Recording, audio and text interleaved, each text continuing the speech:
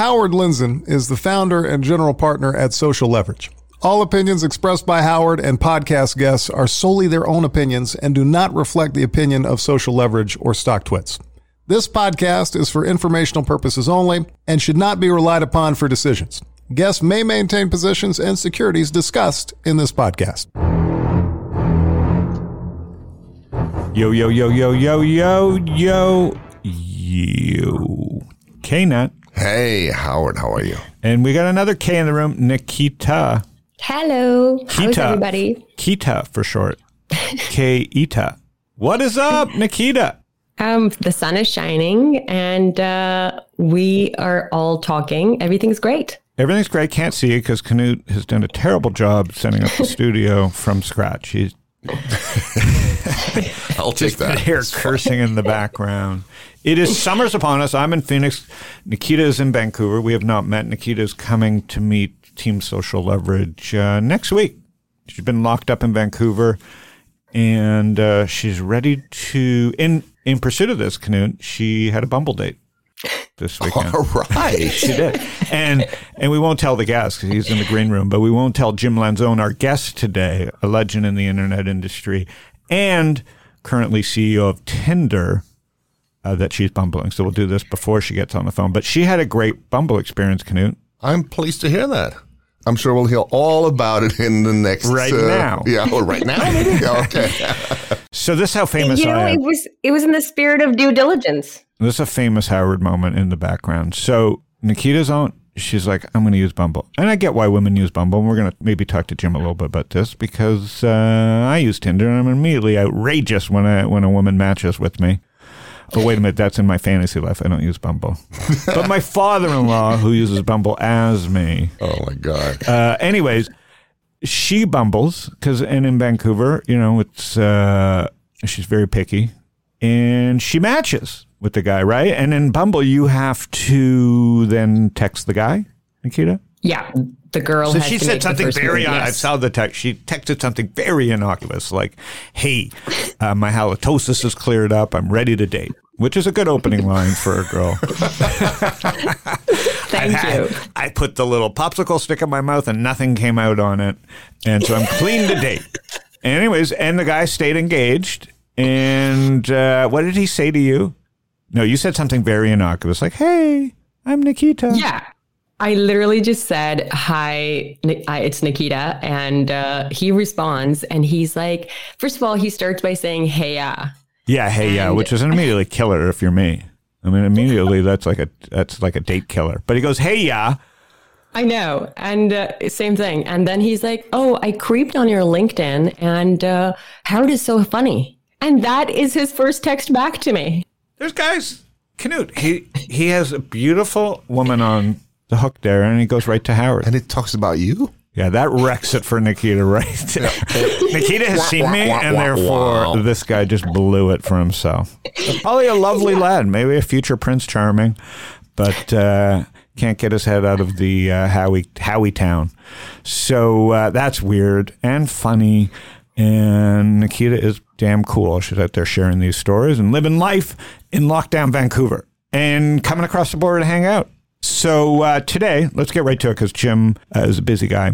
I'm going to give some background because I don't want him to have to bore people. But early internet man was CEO of Ask Jeeves at one time. Remember Ask Jeeves? One of the greatest websites. Was Google before Google.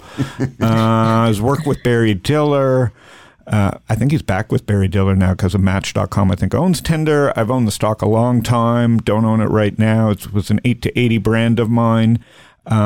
He was, I think, my boss for about an hour at CBS because he came in to run CBS Interactive, I think, for 8 or 9 years after they bought his company Clicker.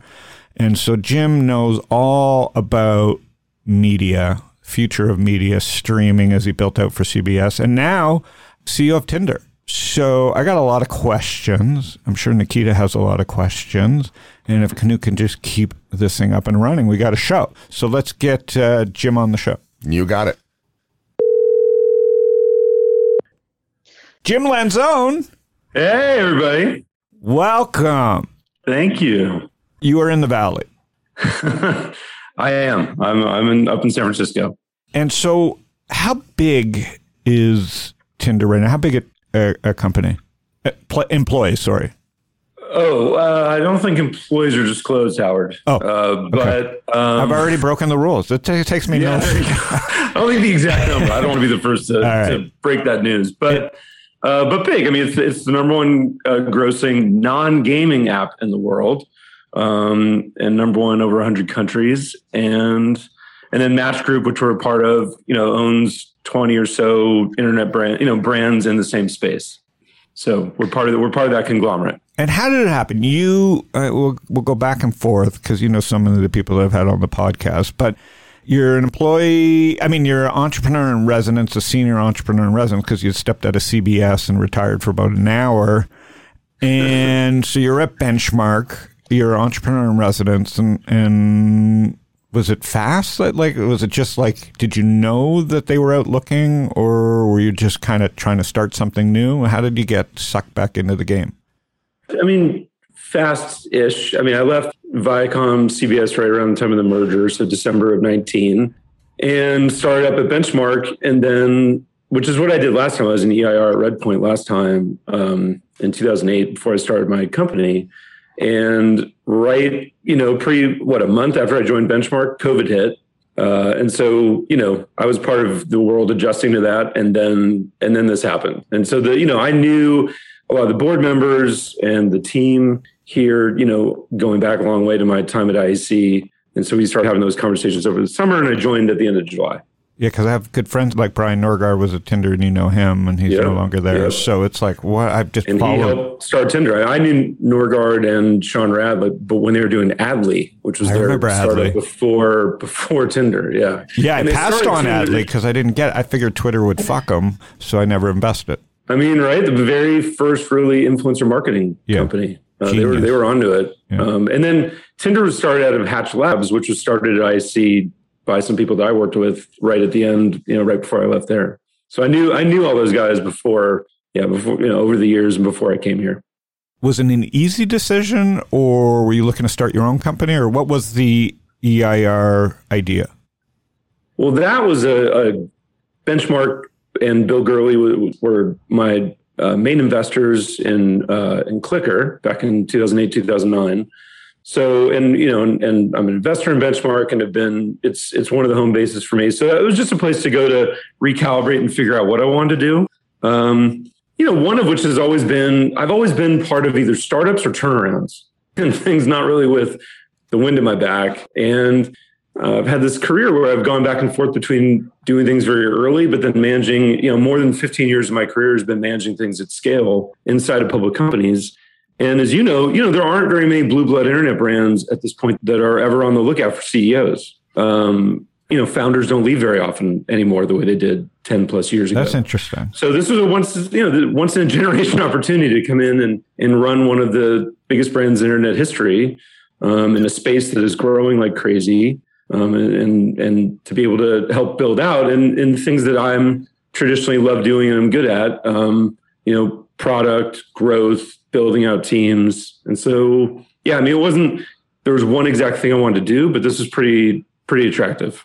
And this leads to a bunch of questions, but what is, the brand is the brand, like you said, 100 countries, number one non-gaming app. So what is the mandate for like a Jim Lanzone, like 1, 2, and 3, or is there just one thing? Well, look, whenever you're in a public company, the number one thing is growth, right? Mm-hmm. But the question is, 8+ years into this, I think I joined the week of the 8th anniversary of Tinder and when it had been founded. Really, if you kind of go back over time, the product, it had this amazing product market fit, right? One of the most immediate and best instances of it in the history of the internet, where, between swiping and double opt-in, it just created this amazing product where people were having really good outcomes. And that's why Tinder grew the way it did. But over the years, it was a brand that didn't do much marketing behind it. It didn't, have a lot of different dimensions to it beyond the core swiping app. And so, what is the next act for something that as a brand is strong enough and as a product is strong enough to become a platform, right? And meanwhile, I think I mean, if you go all the way back to Match, but even over the years, online dating originally had a stigma attached to it. And I would say, I'm Gen X. Even among our generation, there still is a bit of it. As you get younger, that stigma goes completely away. And our audience is mostly under 30. And for that generation, Tinder is online dating, and online dating is the way you meet new people. And that's now true globally. Our biggest growth area is APAC. And so, this is something where there's so much more you could do with it. And that really is a big part of that mandate. And so has it been weird being off the road? Because if APAC's such a big part of the growth story, does that make it harder? All of it. I mean, I still have not been in the office with other employees. So I'm some kind of, lab experiment on taking over as CEO of a big company in the middle of the pandemic. I had a couple times in September, October, I met my exec team down in LA, but otherwise we've all been at home this entire time. And, that's had pluses and minuses because actually, as you all know, you can go really deep with people over Zoom. And if you've been doing consumer internet a long time, there's so much that's common with things that I've done in the past that it's been, not the hardest thing to come up to speed on and get my head around. So, as things open back up, it's going to be really interesting to go back to work. But yeah, from day one, I've been doing this whole thing over Zoom. And will you commute down to LA or stay up there? Both. So at CBS Interactive, as you know, I had 30 plus brands and they were all over the country and some in other countries. And I was on the road probably 75% of the time in that job, even though our headquarters was in San Francisco. And in this job, it's somewhat similar. We have a headquarters in LA on Sunset Boulevard, but we have a big office in Palo Alto, another one in San Francisco, and even another one. I just hired my new CMO, who was formerly the CMO of Pizza Hut. He is in Dallas. So I'm going to be between offices anyway. And then also there's the Match Group people in New York and Dallas. So I'll be a road warrior again. Yeah, I'm debating. I'm 55, so I think about it all the time. And I'm like, wow, the CEO role won't go away. You got to travel. And I'm thinking, if I look back at the date of 15 months of locked up for me, I did one investment. I've been so active, almost an investment a month for like 10 years.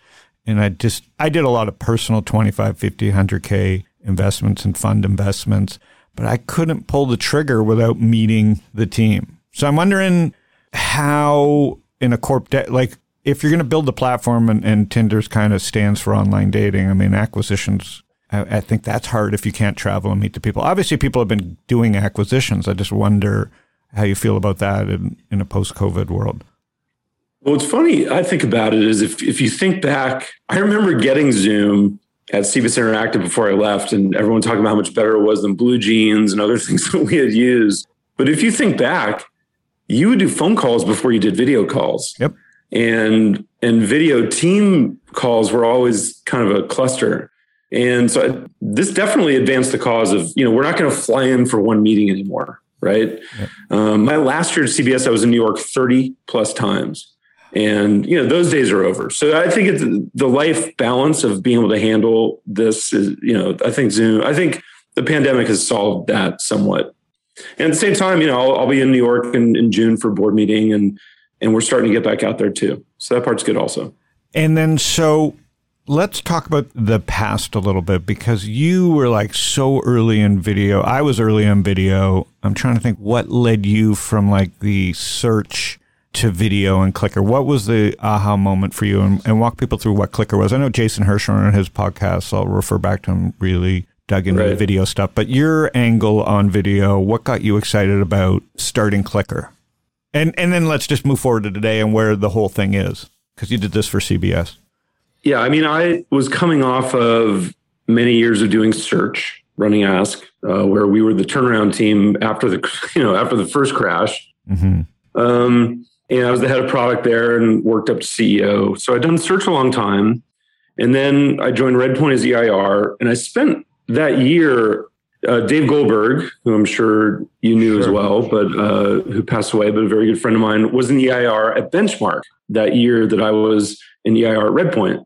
And so we were both on Sand Hill Road and we'd meet for coffee every Monday down at Starbucks. And we started brainstorming this thesis of the future of video is going to be search. It's going to be, you're going to navigate digitally to discover new content. And that hadn't been built yet. Video search at that point was very random. And the future was going to be some combination of video search combined with programming guide. And what would that look like? And if you started bringing things like social into it, again, this was 2008, so it was still pretty early for that. So that was kind of what we started brainstorming. And at a certain point, Dave might have gone to do it, but he wound up buying SurveyMonkey, and I got really passionate about it. Bill Gurley became very passionate about this idea. So kind of called some of my old team out of the woods, and we spent a year in stealth building it. So I kind of migrated into video through search almost. But I was a big pop culture kid growing up, went to UCLA. A big part of me was always a media freak, kind of like Hirshhorn. We said the thing that we love to do together is, talk about random pop culture things. And so I always loved the space. And so it was really natural for us to go after it. But we launched that at TechCrunch 50 in September of 2009. And then we agreed to be bought by CBS in February of 2011. So we weren't even really around that long. Yeah, because I was bought by Quincy in 2007. And then I maybe ran into it a few times at some CES events. And then I saw Clickr. Why has there been no innovation in this since Clickr? What the fuck? I got 9,000 clickers. Nothing works. Apple, typing in a password takes 45 minutes in a TV. So why can't anybody figure this out? Yeah, it's been 10 years, and we got a little hamstrung by the fact that at that exact same time, Hulu launched and had some things that I don't think anyone foresaw, which was networks giving them their content for free to post online for free. And still in hindsight, a lot of that makes no sense to me versus the way that we did it with CBS, which is build out our own and control 100% of it.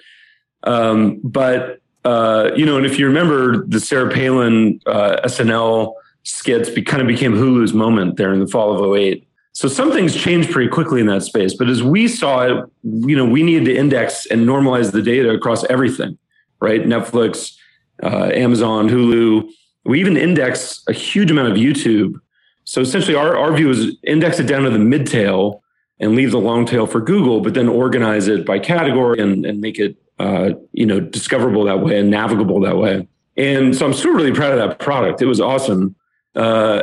When we got to CBS, though, my job changed. I became the CEO of CBS Interactive. I now had to make Sophie's choices across all kinds of things in that portfolio.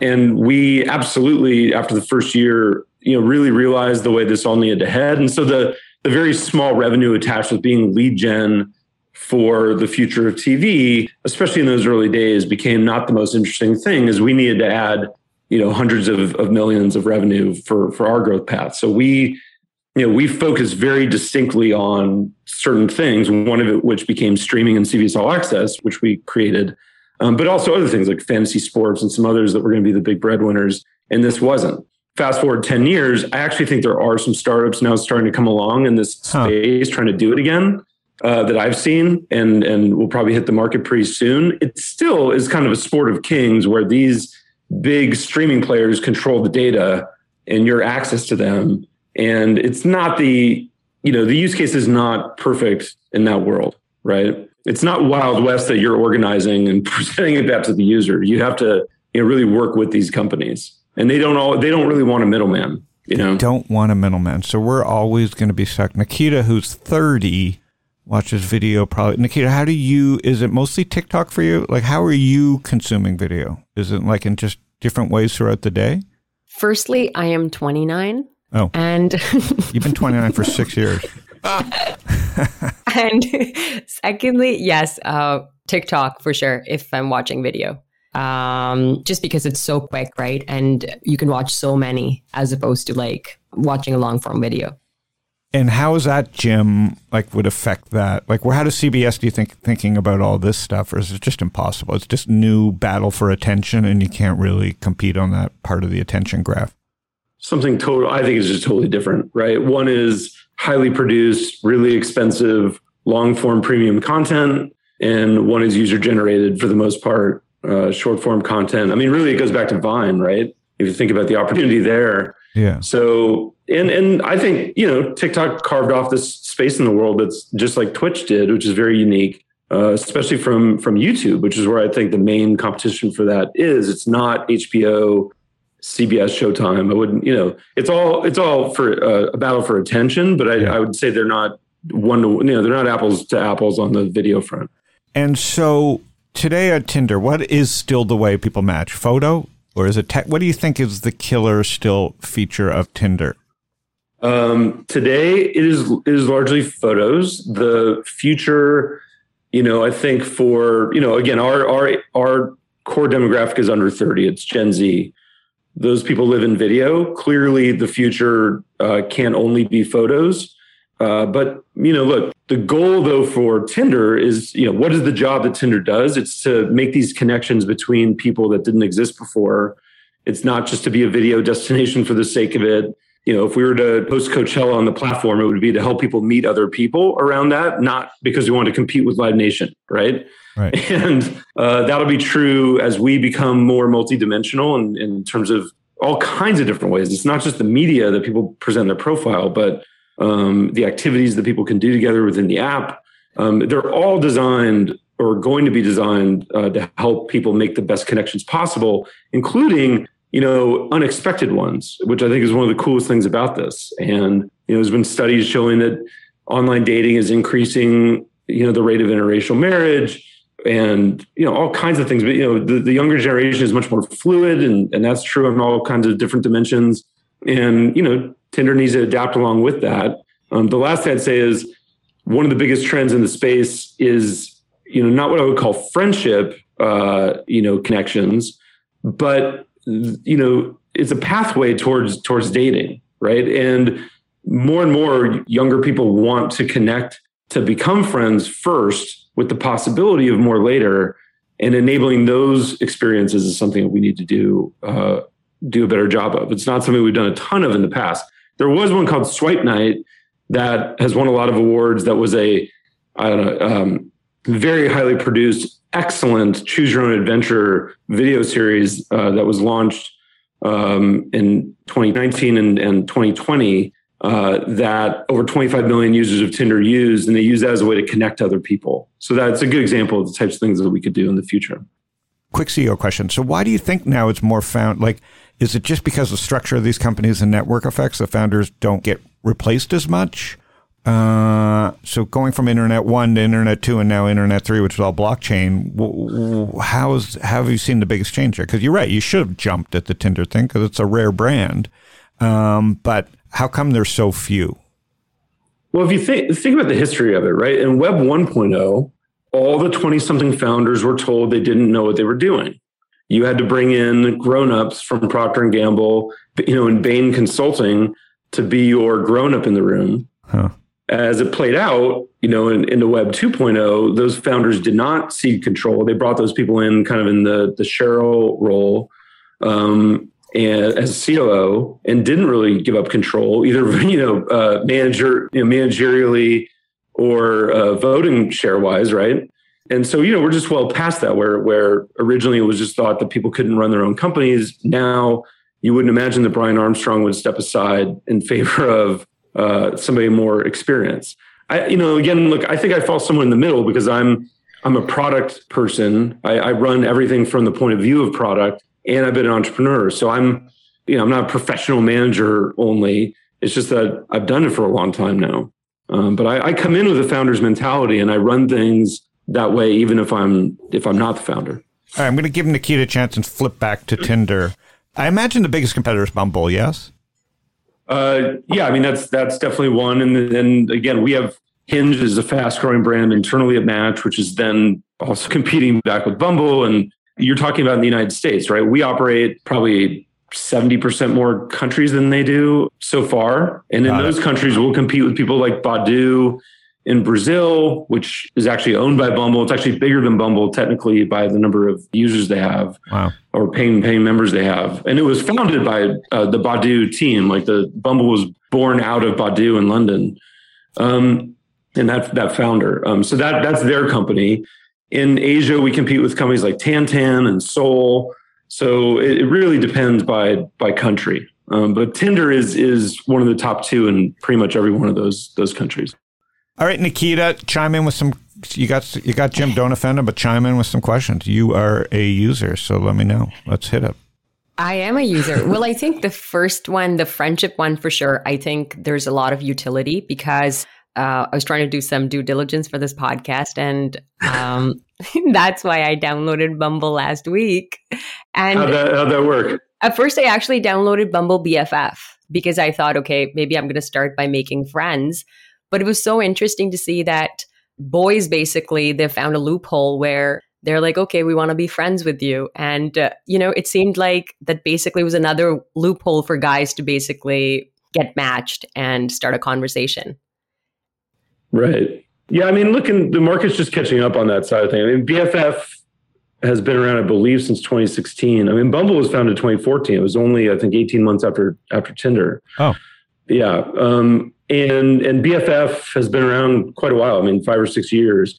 And this really started a lot in Asia, actually, this what they call alibi dating, which is we become friends first to then figure out if we want to date. And, as a service, you have to give them a lot of, ways to do that. There's also markets like India and Japan where it's very matrimony based. And so that's a whole other thing to look at. But yeah, I do think that this friendship thing is certainly a Gen Z trend and one we all have to adapt to. And in America, Nikita, it's like, I think the women are the most forward, right? Like where a Bumble just made sense because the guy's behavior and all the things about aggressiveness. Is that what you think, Nikita, or what are you thinking if you got Jim to ask a question? Well, I was actually thinking, especially after using Bumble, that, yeah, like women get to make the first move. So I think it curates the feed a lot. And you can also search for people by if they want a relationship or if they just want a casual relationship. So you can filter by a lot of those things. And I think as a woman, it's a much more curated feed. But at the same time, it's very interesting that I think that the model inherently is for people where if you have like a witty banter, then you are poised for success on the app, right? Because you're starting a conversation and you're looking for that instant connection. And I feel that I am pretty extroverted. And so I feel like I can have better conversations, but my sister is super introverted. And I actually suggested to her to use the app a few months ago, and she downloaded it and she came back. She was like, I don't like it because so it's maybe I wanted to ask you, Jim, that like, how do you think introverted people connect on like these apps? Well, I think there's a lot there. I mean, first of all, if you go back to it may surprise you to learn that Bumble and Tinder have about the same percentage of women using it. They're both only in the 30% range, 30 interesting plus % range. And that's true on Bumble also. And interestingly also, we also allow women to make the first move. And I think 60+% of women have made the first move on Tinder. We don't only allow them to make the first move. And then when it comes to some of the controls, we'll be adding more of those, but it's interesting. Some of them we have to be very careful. I think one of the great things about Tinder is it's not a judgmental product. We're not trying to decide for you what kind of relationship you should have. And again, I think there are stats that show that Tinder could be driving up to 10% of all marriages in the United States. So it is being used for people to date seriously, but we're not making that judgment. Our job is to make the best match possible, and then you take it from there. Some of the controls, especially ones like height and others, we're really having to take a deep look at because some of them are very judgmental the other way, and we don't want to do that. So it is a complicated space. I don't think it can be still down to marketing and the positioning. It's more you kind of have to look at what's really happening in the products. And to your point on the introverted, extroverted, I think one thing universally true is that men are not great with the witty banter all the time. And by the way, right, Howard, you're in Phoenix. That's going to be true in every Scottsdale bar, tonight. Yeah. Some men are better than others at it. It's true in dating apps. But again, women don't always want to make that first move either. A lot of the common things for a woman when they're forced to make the first move is they'll just hit a period and hit enter to have the guy make the first move anyway. Yeah, I've made the mistake in front of my daughter saying I got gypped. When she was complaining about COVID, I said, you got gypped. I didn't have dating apps when I was, like I said that in front of Ellen, so that didn't go over well. But like, there's no bigger gyp to guys like, well, Knut's good looking. But like in college, I would have crushed without a headshot.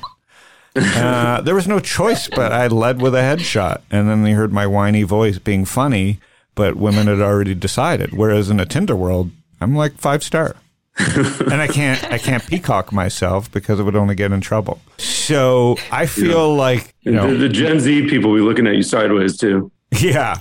And what about me? Like, there's a lot of fake. Like, I deal with this on StockTwits because I started this community, and that's a really good point you made, Jim, about like you're not being judgmental. On StockTwits, we always battled that because we didn't want people to talk about penny stocks. We didn't, because that led to like just insane banter and fighting and bad behavior. So we were kind of making a judgment. And now I hear back about, I'm so fascinated by communities and you saying how you can build your profile. There's just no easy answer because you're always in a way making a judgment. But I think that's an interesting, I think we've opened up at StockTwits over the years as different CEOs have come in, and I've moved more into just, enjoying and watching, but always like sticking my nose in when I think it's getting overheated or crazy. But like we've gone way more towards like, let it happen. And I think the markets did it themselves with crypto being unregulated and 24/7. So the kind of markets took care of the community on its own. I wonder, that's interesting how you guys are thinking about that. It's not only relationship status, although that's a big one. They Gen Z does not want to necessarily put a label on things too quickly. So that's one way that they're more fluid. Obviously, they're more fluid sexually in terms of where they are on that spectrum, and much more open-minded and fluid that way. Again, these are all things Tinder has to adapt to, and then I think become global trends. The things that we see in North America, we very quickly thereafter see in Europe, and it's very common to this generation. They're obviously digital first, so they're very comfortable operating in that environment. It's no longer about convincing them online dating is the way to do this. It's more making it great. And then by the way, one thing you brought up there with the quality control, trust and safety is one of the 3 main pillars of product that we have to build here. And I've always had to deal with things like, if you think all the way back to search engines, we had to fight spam, right? And that's a huge task for any search engine. Here, it's, again, you don't want to connect with somebody if you think that you might get assaulted or bullied or any of these other things. So we put a huge amount of time and resources and money into the trust and safety side of things as well. And then to do that globally is again, its own challenge that we fight every day. And I was going to chime in and I was going to say that I completely agree with that judgment part as well, because if you start to dictate on the app, then again, people just start bypassing, right? Like people learn very quickly that, if I'm a guy and if I say that I'm interested in a relationship, then I'm going to get more matches. And it may not necessarily be true, but because they want to increase their odds, they learn to play that game very quickly. So I agree with you that people should be able to make their own decisions as opposed to kind of like have to gamify. Yeah, and I think our job with our technology and our product is to create the environment for you to meet the right person and using our algorithms and all the other things that we do, match you with the right person or several people who might be the right person, and then let you decide. And I think that's really a room for innovation for us, is that swipe maybe zone of giving you more opportunities to figure out if this is the right person, which we all know, that matches real life too. It's not always love at first sight. There's ways you have to get to know people. And I think there's a lot more we can do to enable that. Well, for my son, it was a magical thing. Brian hooked him up. I pinged Brian. He was underage. I go, Brian, Max at U of A. And he says he can't score because all his friends are beating him with Tinder Gold. So Brian set him up with Tinder Gold. And and the rest is history. His current girlfriend he met on Tinder, and she's lovely. Like, for my son who's kind of shy, but has a little bit of, he's an interesting kid if you get to know him. It's a miracle at many levels, this stuff. All these mobile apps, these kids are just live differently. Like, it's just, I'm kind of a little bit jealous, but at the same time, they do miss out on a lot of the different types of excitements that we had at a younger age. It's just a whole different experience. Do your kids look at you differently now that you're CEO of Tinder? Well, no, because they're used to, me running internet companies, but their friends do for sure. And I have a couple kids who are now of the age to go on Tinder, and their friends are on it. So I get all kinds of good feedback and a whole nother incentive to make it great, That's true. Looking over my kid's shoulders is such an advantage, and you have to take this feedback because this is the generation that's using the app. That's right. Now, look, I was used to it from having, friends who were big Star Trek fans and wanted to give me all kinds of input on making Star Trek. So, you would not be surprised how much feedback I got on fantasy football in that product. But, so I'm used to getting all the input, but not from 18 and 20-year-olds. And do you miss CBS at all? You had a great run there. So it's like, what's the one thing that stood out the most over all those years at CBS? Because that was a long run you had. I'd say two things probably. Like one is just our team was awesome. And I think there's a reason why we got to things earlier than other companies and grew the business the way we did. And it was kind of Camelot for us as a team while we did it, and just got to a place where everybody was just experts at what they did, and then high EQ people who loved working together. We our first business plan for CBS All Access was the end of 2011. It took us then almost 3 years to get it approved, built, and launched. But that was October of 2014, so really early still. And, that product is probably even more successful than people externally would know, especially just because I think it's also really hard now to compare apples to apples in the industry. There's if you go through, almost no product in the OTT space got there the same way. They all had different angles at how they got there and kind of what went into it. So I was really proud of what we did there. But across all the businesses, we turned around CNET, and that helped pay for All Access, just all kinds of things. So I love the innovation and what we did. And I always love surprising people and going back to Ask, not the best internet brand in the world that we inherited, but, we innovated our asses off and really turned that company around. And I love doing that too. So, wherever I go, whether it's, those are my two favorite things to do, build teams and build great products. Yeah, recruiting's the key part of all that I've learned. To be a successful leader, you got to be able to recruit. So you've met a lot of famous people. Who does anybody stand out over the years at CBS and now Tinder that like, wow, where you got like a little bit like, woo? That you wanted to swipe right on. Oh, that you would have swiped right on. Yeah. Male or female? Well, I'll tell you the first one at CBS was LL Cool J. Was all over me right from the start. Like he loved what we were doing. He was all for partnering up with us and coming to CES and being a part of it. He had his own kind of technology company that he was building. So, that was one. But, absolutely over the years, you meet all kinds of different TV stars and musicians and athletes that are a part of that. And I think you kind of get used to it. It's still kind of a trip that, when I went out to the soundstage in Santa Clarita by Magic Mountain to watch the filming of Star Trek Picard, which was the next generation sequel that starred Sir Patrick Stewart. And, obviously you're not in a real spaceship. You're on a soundstage that looks like the inside of a spaceship. But to see him moving his hands around in the air to what was then CGI going to be a dashboard on the controls of the ship, and watch him do take after take. And he never did it the exact same way. Huh. And he's being directed by, Michael Chabon from, Cavalier and Clay and Wonder Boy is like the Pulitzer Prize winning author, directing Patrick Stewart. And meanwhile, we're paying for this and it's our show. Was definitely a trip itself. 3 internet brands that stand out, like markets come down 30%. Brands, you've run brands, you've been around the internet. What are 3 internet brands that, you see the market down 20%, you just go, I'm not worried, and you just buy them? Or you hope for them to be down 20, 25%. What 3 brands stand out? Besides Interactive. You're saying of just internet companies? Yeah. Okay. Well, look, I think there are certain fundamentals, and Twitter would be one of them for me. For sure. And relatedly, I'd say Spotify would be another. Okay. Any of these great subscription products, and if you saw Twitter building one of those, I think that's very interesting. Finally, right? Like, do you scream at Twitter through Twitter sometimes yourself? Similar. I mean, I think from what I've read about it, yeah, look, I mean, I personally think there's a lot Twitter could have been doing over the years to innovate, especially down the line of the interest graph versus just the pure river that Twitter is. That could have been the giver of life to all kinds of other experiences. Mm-hmm.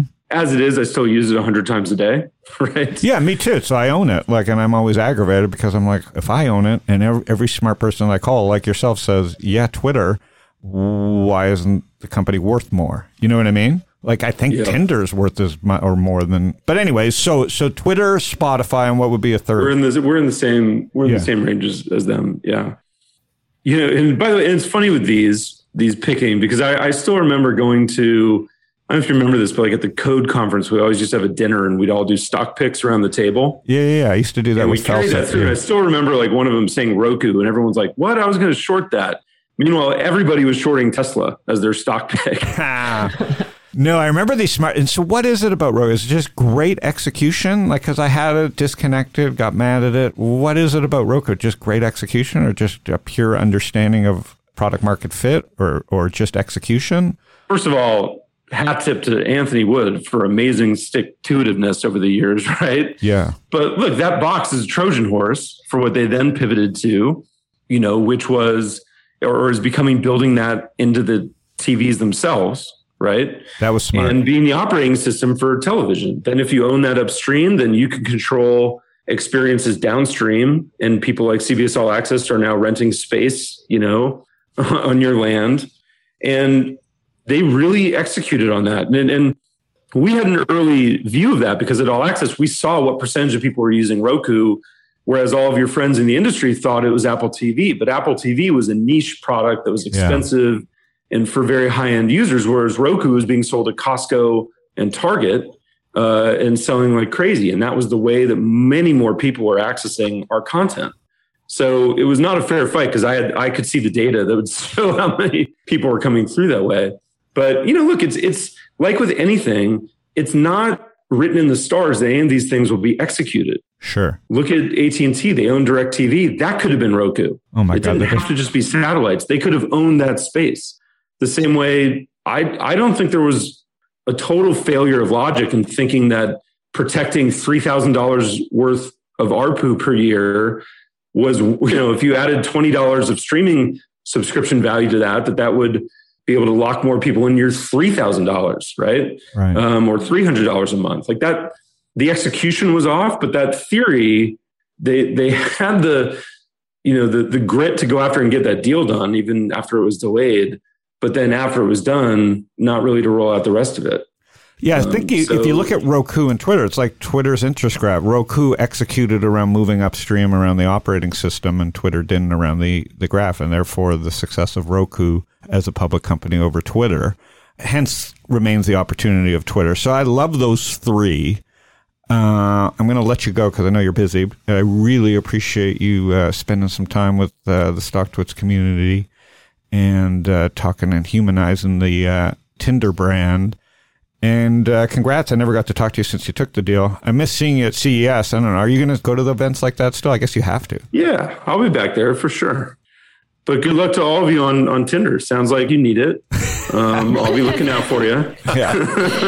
Is there like a back channel? Is there like a code word back channel for Tinder? Like a how-to? No, I mean... Give you some... Yeah, I don't know if you want the tips of an old man. Guy's been married 23 years. But yeah, we'll have drinks. All right. Good to see you, Jim. Thanks for taking the time with us. All right, everybody. Thanks for having me. All right. See you. So there you have it. Jim, just a great guy. Yeah. And I had to bring it up, Nikita, to just talk about the brands. It's interesting, his choices, right? Like, yeah, he's a brand guy, so he knows Twitter as a brand, right? And Spotify is number one on my list. And Roku's the one, I think those are three interesting choices because Roku's the one that like I just dismissed. And they built a brand and behind it an incredible business. And Twitter's the one we all gravitate to, but can't get out of their own way. So it's an interesting three choices. That's why I'm glad I got to hear his thoughts. I don't know if he owns the stocks or no, but I can tell he's on Twitter. I mean, that's generally where I hit him up. And for you too, Nikita, you love Twitter. I do, yeah. Like, I think that's probably the only app that I use consistently on a daily basis. And why isn't that more of a dating app? Because if you like the banter, in a way, a woman that knows how to use it, it's the ultimate dating app, I would think. I think you're right. I think that it's cool in a way too that, people get to know you over time. So, what Jim was talking about, that the ability to form a connection and maybe a friendship, and then the dating comes later. So I do think that Twitter has that potential for sure. Huh. Interesting. All right, Knut. Yeah. You awake? I am so awake. This was an enlightening conversation for someone who's so close to 60 that he doesn't know what to say. Well, the funny thing is, it's interesting that he said 30% of on both apps are women. So 70% of men are out there prowling, basically. It's crazy, the low odds. It's a nice time to be a woman who can carry herself. It's just endless opportunity. I also think it's, Nikita can probably confirm this, but there's a lot of creeps my age that are out there too. Well, they're lying about their age, Nikita told me. I didn't get to ask this question, but I didn't want to bug him. I was telling Howard that men lie about their age, and it's just hilarious to watch it just because they want to, be on. I'm the other way. Matches. I tell people I'm 65 so I can get you look good. Because if they guess my age, I'm always insulted. They'll go, oh, well, how old are you? I'm like, you said that like you think I'm 80. 85? Damn, you look good. So you think if I was single, God forbid, and I went on Tinder, I think 60 would be cool because you could slay the 40-year-olds. I'm just kidding. I don't know. That's a wrap. Anyways, this is Panic with Friends. I was Jim Lanzone, CEO of Tinder, and we get together once a week. Have friends of mine. There is no panic. What's the point of talking about panic when you have someone like Jim on the phone? He's calm, cool, collected, operator. And we talk to these guests, kind of look a little bit into the future. We got some ideas from him about brands that he roots for. And you can find us on the Apple Podcast app. You can find us on the Tinder Podcast app. Is there a Tinder Podcast app? There should be one. I'm going to email him on that. And Google, Spotify, just search my name, Howard Lindzen, Panic with Friends. Thanks, Nikita. Thanks, Knut. Thanks, Doc Toots. We'll see everybody soon.